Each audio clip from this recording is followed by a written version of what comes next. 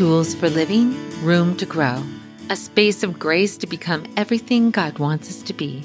You're listening to the Living Room Podcast with Joanna Weaver, episode 79. So, do any of you out there struggle with the organizational side of life? Perhaps you're like me and you have the technology. You know what you should do. In fact, you may even know how you should do it. But actually getting around to it, well, that can be a struggle. In today's podcast, Dana K. White is going to be sharing from her new book, Organizing for the Rest of Us. And oh, I love her approach, you guys, because she's a fellow struggler. Creating order in our lives doesn't come naturally to many of us, maybe even most of us. So you're really going to be blessed by this conversation. In fact, you might want to pause right now and share this episode with a friend, because you're not just going to find help today. I believe you're going to find hope in this conversation. So here we go. Well, if you guys have ever struggled to get a handle on your home, well, I'm really excited to have Dana White with me today. She's a blogger, podcaster, speaker, and as her bio says, much to her own surprise, a decluttering expert. And I don't know about you guys, but sometimes we really need help in this area. I certainly did. Welcome to the living room, Dana. Thanks for having me on. This is really fun. Oh, I'll tell you what. I picked up your book and I'm like, oh, I've got to have her, because as a young mama, this has always been my struggle point. I feel like the Lord's taught me a lot and he's really helped me get control over my home. But boy, when you're in the middle of it, it's really difficult to imagine that maybe you could get some victory in this area. Can you tell us a little bit about your own story? So my story is that I was born messy. I was a messy child with a messy room. I was the high schooler whose locker, I would open it up and everything just fell out. I was messy in college. I was messy when I had my own first apartment, when I was single. But then I was completely shocked that I was still messy after I got married. Because I thought that once it mattered to me, that it wouldn't, be an issue anymore. But I still had really good excuses because I was working full time. And so I thought, okay, well, that's the problem. But once I'm a stay-at-home mom, then this will be easy, right? Because what else will I have to do? That's what I thought. And then I became a stay-at-home mom. And at that point, my home was part of my identity. I mean, it right or wrong, good or bad, whatever. It just was, like that was part of why I wanted to stay home. I wanted to, create a home that we loved. And not only was I not magically clean at that point, it was actually worse. Like it was harder because, now I know that even people who have not struggled their whole lives, once they, have kids, it is, a struggle for them. So yeah, that was my story. I wanted to write. I had been a theater arts teacher and had always thought, writing would be a good creative outlet that I would like to pursue at some point. But even when I discovered what blogs were in 2009 and thought, oh, I should do that, I didn't start because my house was such a disaster. And I knew myself with creative projects and I knew I would throw myself into it. And I just could not justify taking my focus away from my home. So I was trying to get my house under control so I could do this creative thing I wanted to do and couldn't. And really it was a compromise. I mean, it was God's idea, not mine. Mm-hmm. I was really frustrated. My second child was about to start kindergarten the next day. And I was only going to have one kid at home. And I thought, I was in church thinking about this, not listening, but I was like, okay, tomorrow things change. I'm going to have one kid at home. I don't have to coordinate nap times anymore. This is the time when it just makes sense. Like this should be the time when I start blogging, this thing I wanted to do. And I was just talking to God and I was really frustrated because I was like, why have you not taken this thing away that I have begged you to take away from me? Yeah. I have begged that you would make me organized. And you haven't answered that prayer. And it's keeping me from doing this thing that I knew he had placed as a desire in my heart to, encourage women to write. And God just said, which I don't say that often, I don't say it lightly, but God just like, I heard him say, write about that. And I was like, okay, well, that's actually a really good idea, God. I was like, okay. But the way I went about it was, I made up a fake name. The name of my blog, A Slob Comes Clean, came to me at that moment. And I couldn't think of anything else, even though I was wanting to be a writer. And so I started doing that, thinking it was temporary, that I would get to learn about blogging while also getting my house under control. And then once my house was perfect, then I would start writing about things I actually felt competent to write about. It's 2022 now. So that's the joke. Here I am. I love it. Yeah. So this is the thing. This is the thing God always had all along that he wanted me to write about. I just had no idea. Isn't that just amazing? It blows my mind that God chose one of the most undisciplined people in the world to talk about finding intimacy with God in the busyness of life. That's the message that God has given me to write about. And right. I remember telling the Lord, no, I mean, there's other people out there that actually have this down. And, I was sitting at a Guidepost Writers Workshop, and I had just signed the contract for Having a Mary Heart in a Martha World. And I was telling God why in the world I was the wrong person to write it. And the teacher, her words broke into my stream of consciousness. And she said, the writer must be the struggler. Yes. And because otherwise we come from this expert thing. But when we're able to write from our own struggle, there's so much value. And I have to tell you, Dana, that I love your book because you're a fellow struggler.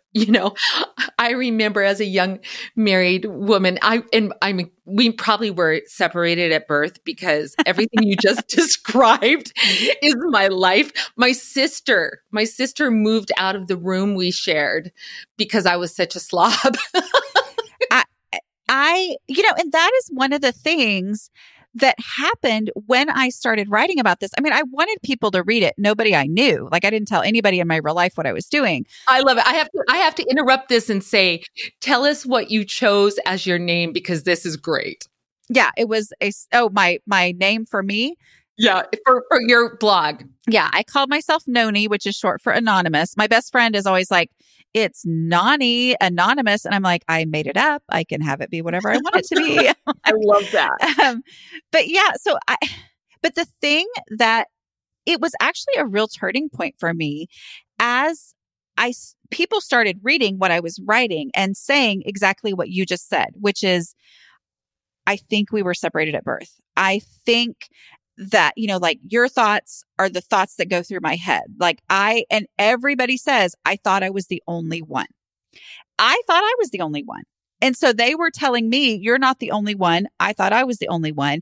And as I started to see this was back in the olden days, of blogging, when, people had profiles and stuff on Blogger. And so I would find out what I could as people started reading and commenting. I was like, we click on their profile and see, well, they were highly creative people. They were writers and artists and lots of theater arts teachers, which is what I did before I had kids, So, I mean, there was this very clear common thread of creativity. And I saw that, okay, not that all creative people are slobs, but pretty much all slobs are very creative, So I saw that there was this relationship between the creative side of me, the part of me that I would say to God, thank you so much for making me this way. But it was directly related to this struggle that I have, because we see the world differently. We have project brains. We have, all these things. I was able to see the relationship between that and learn to accept that this is part of how God created me, which doesn't mean I say, oh, well, my house is a disaster. What can I do? This is the way I am. That's not what I'm saying. What I'm saying is accepting that God made me this way freed me to say, okay, then what does work for me? Right. I don't have to feel like a failure because traditional organizing advice, which is written by people who are, organized and are very different from me. Our brains work very differently. I'd always felt like a failure before because I was like, well, but I try what they're saying and it doesn't work for me. I just have to find out what does work for me and that's okay. Yeah. Oh my goodness. And I think that's what makes your book so powerful. Organizing for the Rest of Us. 100 realistic strategies. I love that. Realistic strategies to keep any house under control. Because that really was where I got tripped up over and over. I was like you. I begged God, Lord, would you heal this part of me? Because Yes. it felt like a handicap. And so I'd pick up these books. And I remember one book, she had us make a whole recipe file box full of things that we would do. Like you filled out this whole system she had. Well, by the time I filled out all those recipe cards, Dana, I was just like, yeah, this is impossible. All that energy that you had to change how things were is gone. I think I did the exact same thing that you're doing.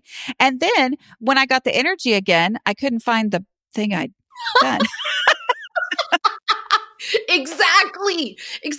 And this is why I love this little book. And it's just like little in your hands. It's very readable. It's just short little chunks.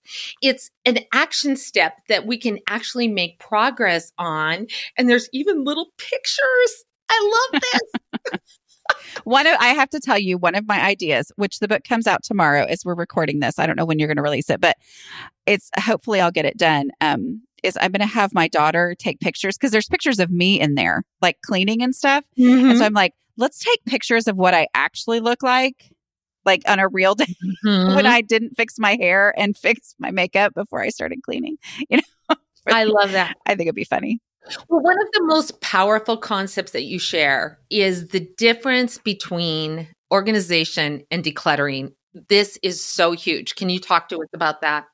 Yeah. So when I would look around my house and think, oh my word, what is wrong with me? I have got to get organized. Yeah. Here's the thing. Organizing is problem solving.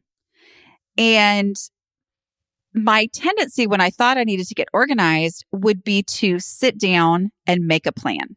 Yeah. Or sit down or go shopping and buy a bunch of stuff that organized people seem to love for whatever reason. And I would bring it home and either that energy would be gone and I would dump the bag by the back door and it would just turn into clutter, or I would try to implement those things in my house and it looked nothing like the organized people's homes. So that was so overwhelming to me. And because I had failed so many times at getting organized, this idea that I need to get organized, I would put it off longer and longer, which meant my house was getting worse and worse because I was like, I fail every time I try to do this.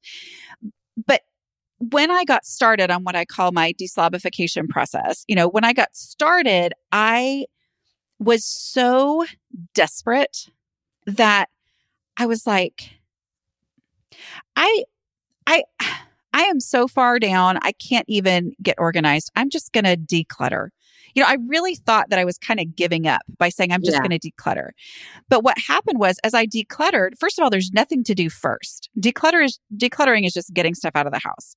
And so you don't have to make a plan. You just get started removing stuff from the house. And as I did that, what I realized was, by decluttering, by just getting stuff out of my house, I actually achieved all of those things I had dreamed about when I was thinking I needed to get organized. My house looked better. It functioned better. It felt better. I was able to find the things that I had when I needed to find them, which is kind of a big deal, right? Right.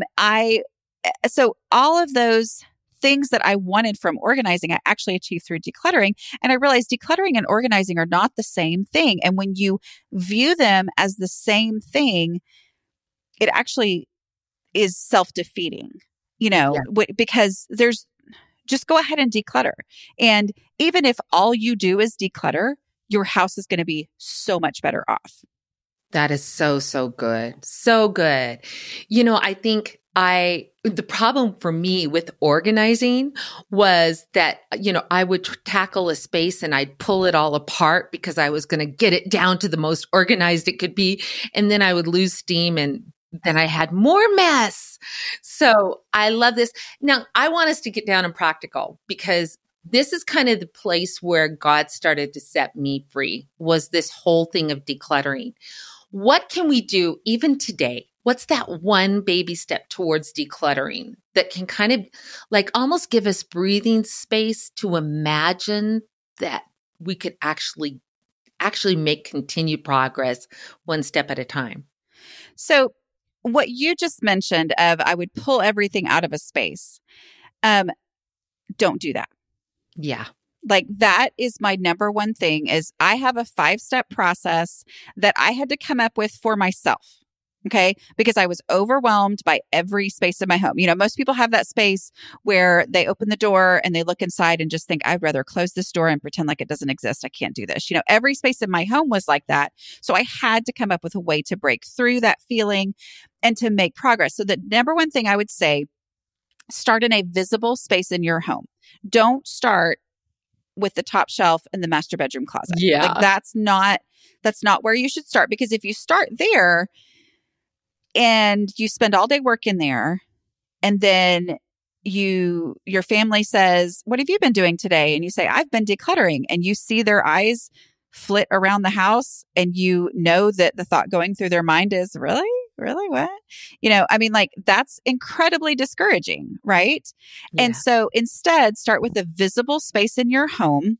I say the space where guests would enter. Some people are like, but that's not the space I see all the time. But you do see it. And it's also the space where it's a really good feeling to open the front door and not be panicked about what people are going to see. So start in your entryway, start in a visible space, and just grab a black trash bag. If you have a recycling bin already, you can grab that too, but grab the black trash bag and start throwing away trash.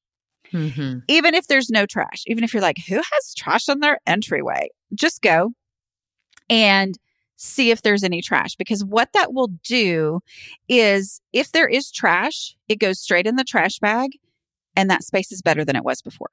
Yeah. Like it looks better. And once that trash is gone, even because you've gone through that process, your brain now knows what is in that space. Mm-hmm. Where before it was just that space is a mess. And so it's overwhelming. I know there are going to be really hard decisions that I have to make in there. And so it feels like it's all going to be just a bunch of big decisions. But you've removed the trash and now your brain knows what's in there. And it's not as overwhelming for you to keep going with the next step, which is to take anything that has an established home somewhere else in the house and take it there now. We don't worry about why it's not in the right place. Maybe people drop their backpacks or, that bag full of organizing products you bought that one time or whatever that you dropped by the front door. Go ahead and take those things to their established home right now. And with everything you do, it's going to make it look just a little bit better and a little bit better. And when you start in a visible space, you're going to see that. And even though you didn't notice the clutter before, because it had just grown to be, what you expected to see, when it's clear, you're going to go, oh, that looks so good. And it actually increases your decluttering energy, which then makes you want to declutter again sooner. And that's where you start to build that momentum on really seeing an impact on your house. Oh, that's so good. That's so good. And it's so doable. I think I just remember feeling so paralyzed, because I've said that we all suffered from dropsy around our house. Mm-hmm. We just come in and drop things, and I would literally get paralyzed. I'd look around and think someone really needs to do something, but I felt literally paralyzed. And this exercise where we're getting rid of trash, we're moving the things that don't belong where they are, just even that, I think just breaks that inertia. And it's powerful. Sometimes, I would even ask my family to be part of it. Like, just say 15 minutes. I would use the word, okay, you guys, we're going to blitz the house. Well, that word almost kind of caused PSTD for my children. And I remember one day they're like, I'd say, okay, you guys, 10 minutes, we need to blitz a house. And they're like, why? Are we having company? Yeah. And I realized, oh my goodness, they're becoming used to this chaos. And they think that just to clean things up means somebody's coming over, and to realize that I was kind of doing them a disservice. And, I'm not perfect. I'm never going to be that girl where you can come in and have a white glove and not find a speck of dust in my house.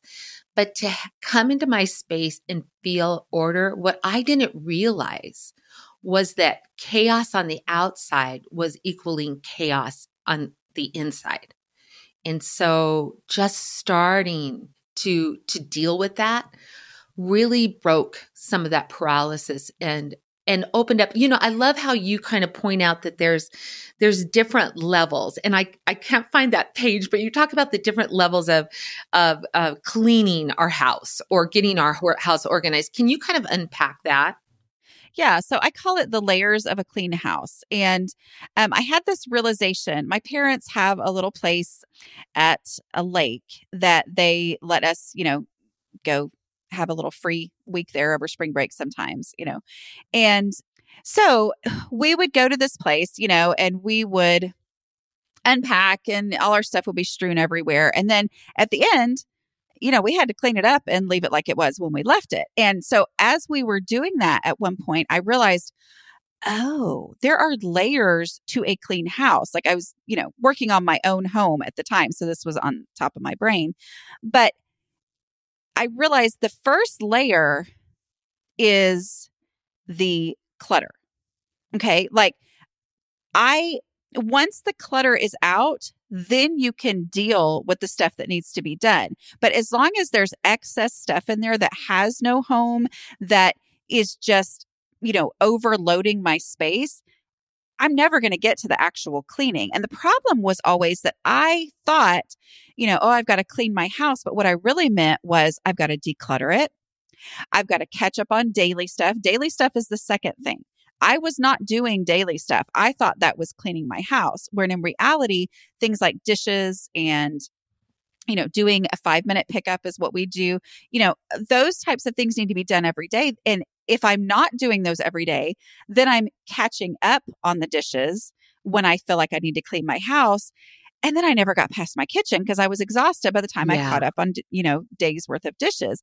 And then the third layer is the actual cleaning of the house. And if you can get the clutter out, and if you can get the daily stuff going on a mostly daily basis, then when it's time to clean the house, it's like, oh, well, this is actually no big deal, or not as big of a deal, because I'm not first having to pick up everything and remove everything or catch up on a bunch of dishes. Instead, I'm just actually cleaning the kitchen because the dishes are already done. And so just having it broken down like that and realizing that if my house is really hard to keep clean, it's because we've got too much stuff, and it's because, I've fallen behind on my daily stuff. So good. So good. I was just thinking as I was preparing for our interview, wow, it's been like 12 years ago. We took an interim pastor position. My husband's a pastor in a little town. We knew it was going to be short term. So we didn't want to sell our house yet. We weren't ready. The market was really bad. So we rented pretty much a fully furnished house, except we needed to I wanted to take our bedding, some of our kitchen utensils and stuff, the stuff that I would need. And it was so interesting because as I started to go through the house, and we also were getting ready for it to be rented to some young girls from our church, and we were going to leave it fully furnished, I realized, oh my word, how many spatulas does one girl need? Really? It was just crazy how much superfluous stuff. And so I just took only what I needed. And it was so refreshing to realize I don't need most of the stuff that I've gathered. Yeah. And to let go of some of that stuff that why is it that we cling to things rather than realizing, okay, what I have is enough, and I need to let go of the excess. Right. And I think what you said though about like how many spatulas, it's because you pick up a new spatula or somebody sticks it in with a cookie making Christmas gift or something. And so you just kind of somehow end up with them over the years. And that's why decluttering is an ongoing thing that you have to do pretty much the rest of your life. I mean, in some ways that can feel discouraging, except that accepting that fact of life that people whose houses stay decluttered are constantly getting rid of stuff, knowing that, oh, that's just the way it is, was actually really helpful to me. And I hear that from a lot of people. They say, one of the things that has helped me is just knowing there isn't an end to this. And so it doesn't need to feel like, oh my goodness, I'm still not done. No, it's just always going to be. You're always going to have to be getting rid of something. And so accepting that actually is very helpful. Yeah.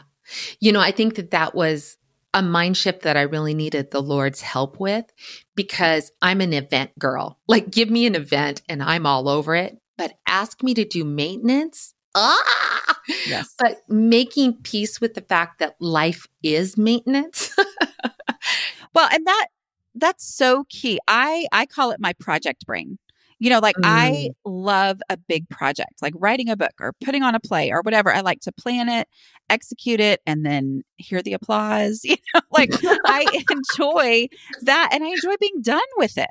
Mm-hmm. But the reality is that the problem was I had treated my house that way. I was like, well, I feel successful when it comes to projects. And so I'm just going to apply that to my house, except that doesn't work, because I would try to clean it from top to bottom thinking, what sense does it make to try to maintain when the house is a mess? Like, that doesn't make any sense. So I better get it clean first and then I'll maintain, except that, you add more things into life. I used to be able to do a full weekend doing nothing but cleaning and the house looked amazing. But then I had kids. Well, there are no weekends anymore when you have kids, So I would do that. But even back when I was able to do a marathon project clean, I would think I was done. And then the house would go right back to being a disaster. And so when I started this whole process, I felt like I was so completely desperate that I was like, I'm just going to start doing my dishes every day. Like, I just don't, I'm so discouraged. I don't have the energy to do a project clean. I don't have the time to do a project clean. I'm just going to start doing my dishes and try to figure out how it is that other people don't have dirty dishes all the time. And doing that is what changed my house. Not the project cleans. It was the figuring out these daily little things. That is where my house actually really, truly started to change. That is so good. I think so many times we're all or nothing people, Yeah. Oh yeah. And so if we can't do it all, we end up doing nothing. I've always laughed and said that I'm a perfectionist, but with the motivational gift of laziness. And so I would wait until I felt like doing something. And that feeling just wasn't wired in my DNA, not like my mom, who that's just who she is. It's just part of who she is. So I think for me, just realizing, Joanna, you've got to make peace with the fact that this isn't an event. This is maintenance.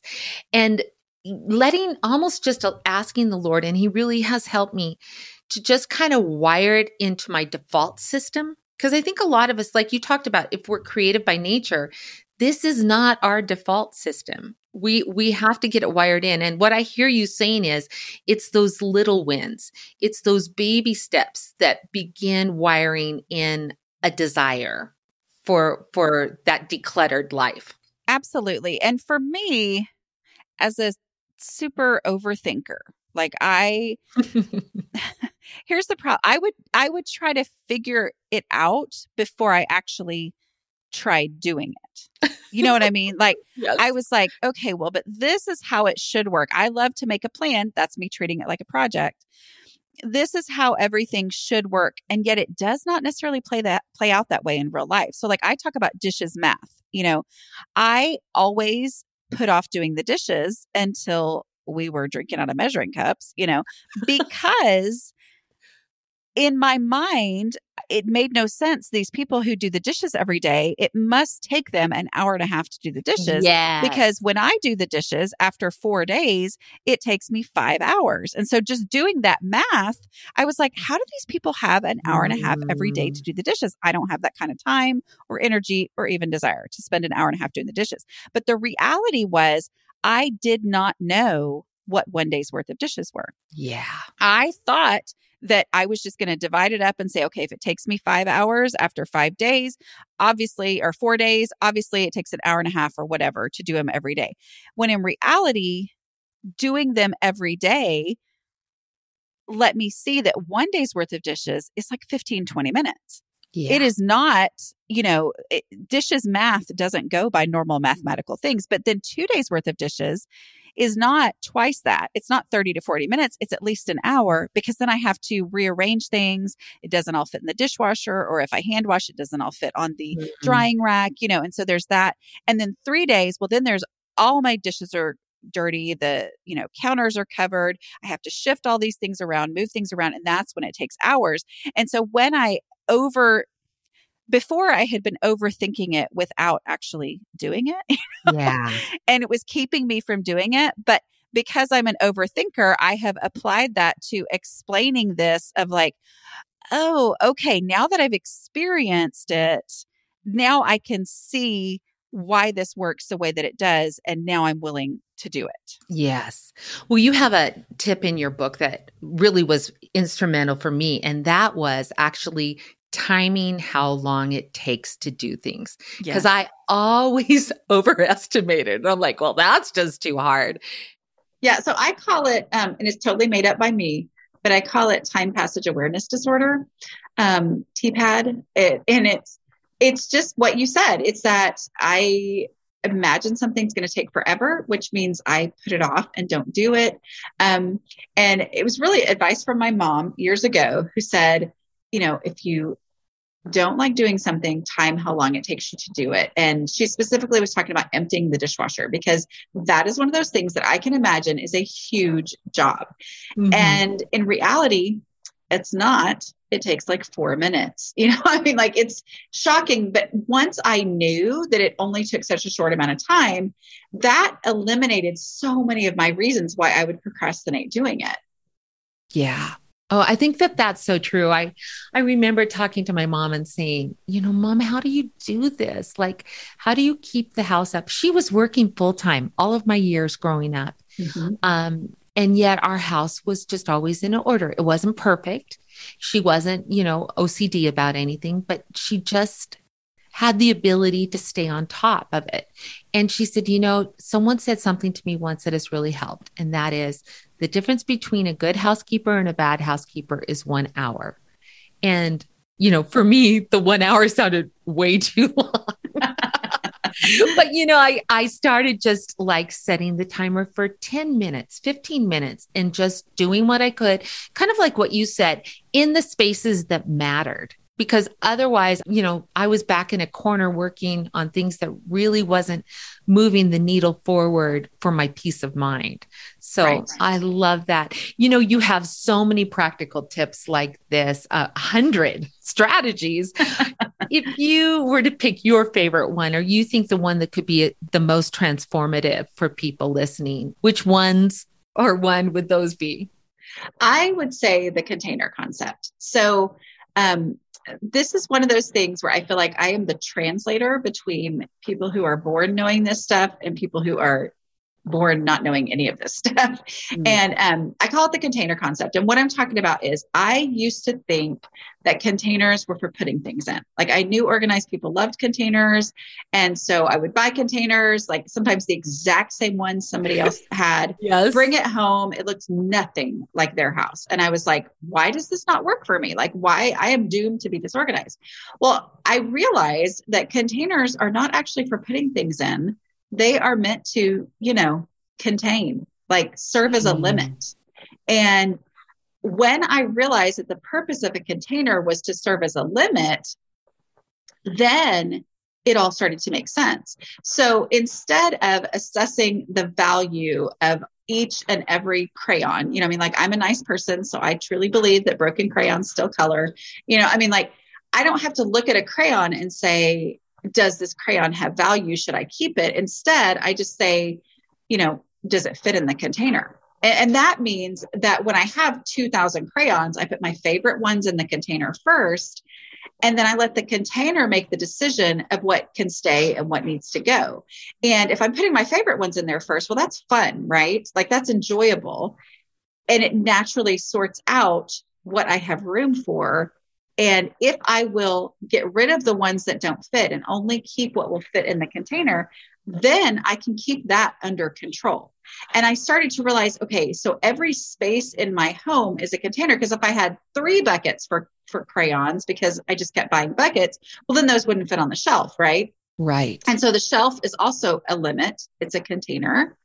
And every room is a limit. It's a container that determines how many shelving units I can have, where I used to just buy more shelving units thinking, well, this will solve my problems. But then I didn't actually have room for all the shelving units. And I still had more stuff than would fit on them anyway, because I just didn't see those limits. And so embracing the reality of containers, embracing the limits, freed me to then not feel bad that I was getting rid of something, even though it was technically, useful or whatever. But I was able to say, well, there's just no space. It's not me. I would keep it, but there's no space for it. And that was incredibly freeing for me in this whole process. Oh, that is really good. I love that. I love that. Well, let's just say that we are following your tips and we're getting control on our life. How do we sustain it? Because, we went through that whole downsizing. What is it, like 12, 13 years ago that I kind of talk about with the fully furnished home. And then when we moved to our new location, I just let go of all sorts of stuff. But oh my goodness, it's like stuff is like rabbits. It multiplies. And I'm at that place again where, I need to declutter a little bit on those hidden spaces. Right. But after we do that, how do we keep on top of that so we don't get in that situation again? Well, let's take that container concept and let's just expand it further. And I eventually realized my house is a container. The size of my house is the size of my house. I have to declutter until things actually fit easily, get-to-ably in my home, And I also realized, once I understood that a container is a limit and that my stuff can only stay under control if it's, purged down to the limit that exists anyway, that was when this whole 1 in, 1 out thing started to make sense to me. I had heard of the 1 in, 1 out rule, but it never made sense to me because I was like, what good does it do to get rid of 1 pair of socks when, I get a new one because my sock drawer didn't close anyway? Like, that's how my brain thought, I was right. Why are we talking about this? When I realized that, okay, once I've purged down to the limits of the container, even if that's just the house as a whole, then as something new comes in, something else has to leave. Yeah. Otherwise, it's going to just, outgrow the container again.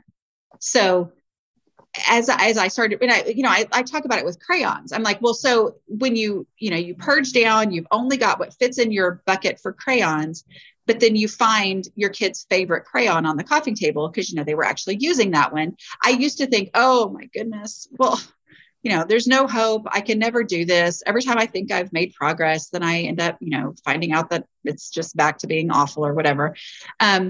I just realized, that's where the 1 in, 1 out rule comes in. It's like, I know I love this crayon. All I have to do is take out something I love less. That's good. And then there's room for this. Well, that's the same thing with my house. As new things come in, I just have to take out something that I don't like as much as this thing. It doesn't have to be spatula for spatula, but it just has to be space for space.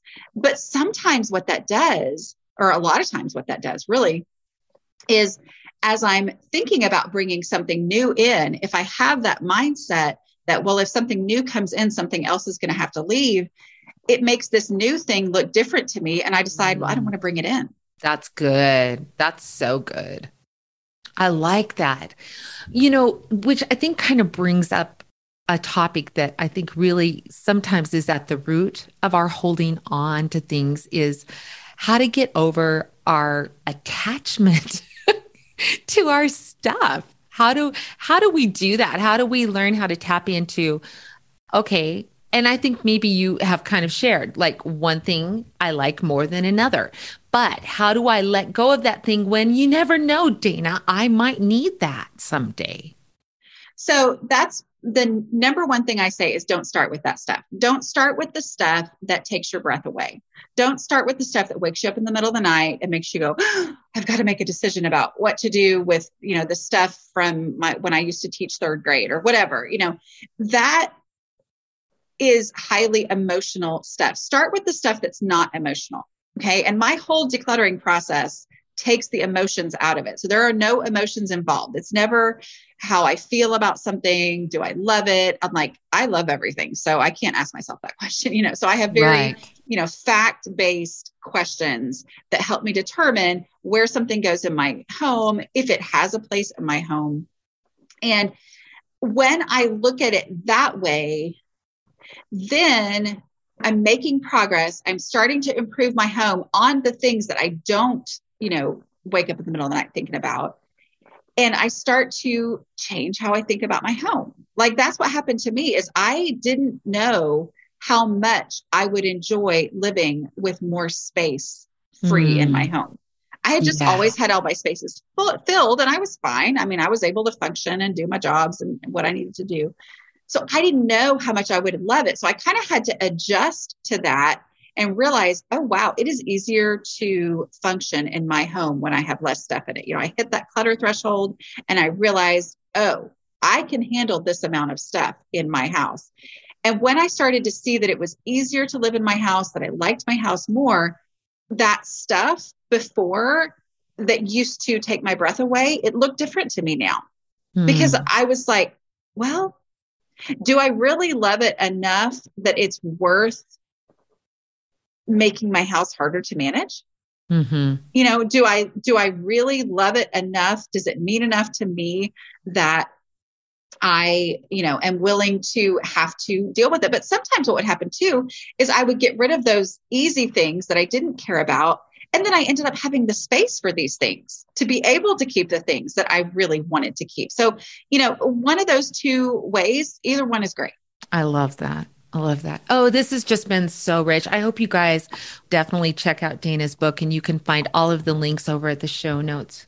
But Dana, you've got a lot of online resources as well, some groups that are available. Can you talk to us about that? Sure. So my website is called A Slob Comes Clean, and that's where all my information is. And the book is Organizing for the Rest of Us. I have other books as well that the way I describe it is this book is 100 quick strategies. They made me, really edit my words down. But if you want all the words and all the thoughts and all the answers to your excuses, it's in those first two books. But yeah, so you can find me on Instagram and Facebook and YouTube and all those places. I'm Dana K. White. I like to put the K in there because there's a guy named Dana White who is the leader of the Ultimate Fighting Championship, and that is not me. So. All right. So you guys, we don't want you to be confused. Right. You'd be surprised how much confusion there has been over the years. That's why I have the K in there. So I love it. Well, I just want to say to those of you who are out there listening, and this is sort of your secret thing, I know a lot of us who want to be different, or maybe who've just decided, well, I'm just never going to have victory, so I'm just not going to care.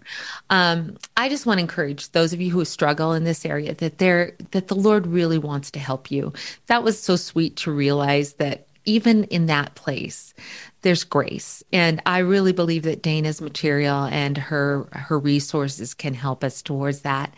But as we close, Dana, would you just pray for those girls out there that just feel like to get control over their house would be almost as miraculous as growing another limb? Can you pray for us? Absolutely. Dear Lord, I thank you for this time that we've had. It's just been such a fun conversation. It's been a fun time for us to just connect with each other. And Lord, I pray for those who are listening. I pray specifically for the woman who feels like she's flawed and broken. Lord, I pray that you would just help her to know deep in her soul, in her heart, that you love her and you made her the way that she is, and that she's not flawed. She's not broken.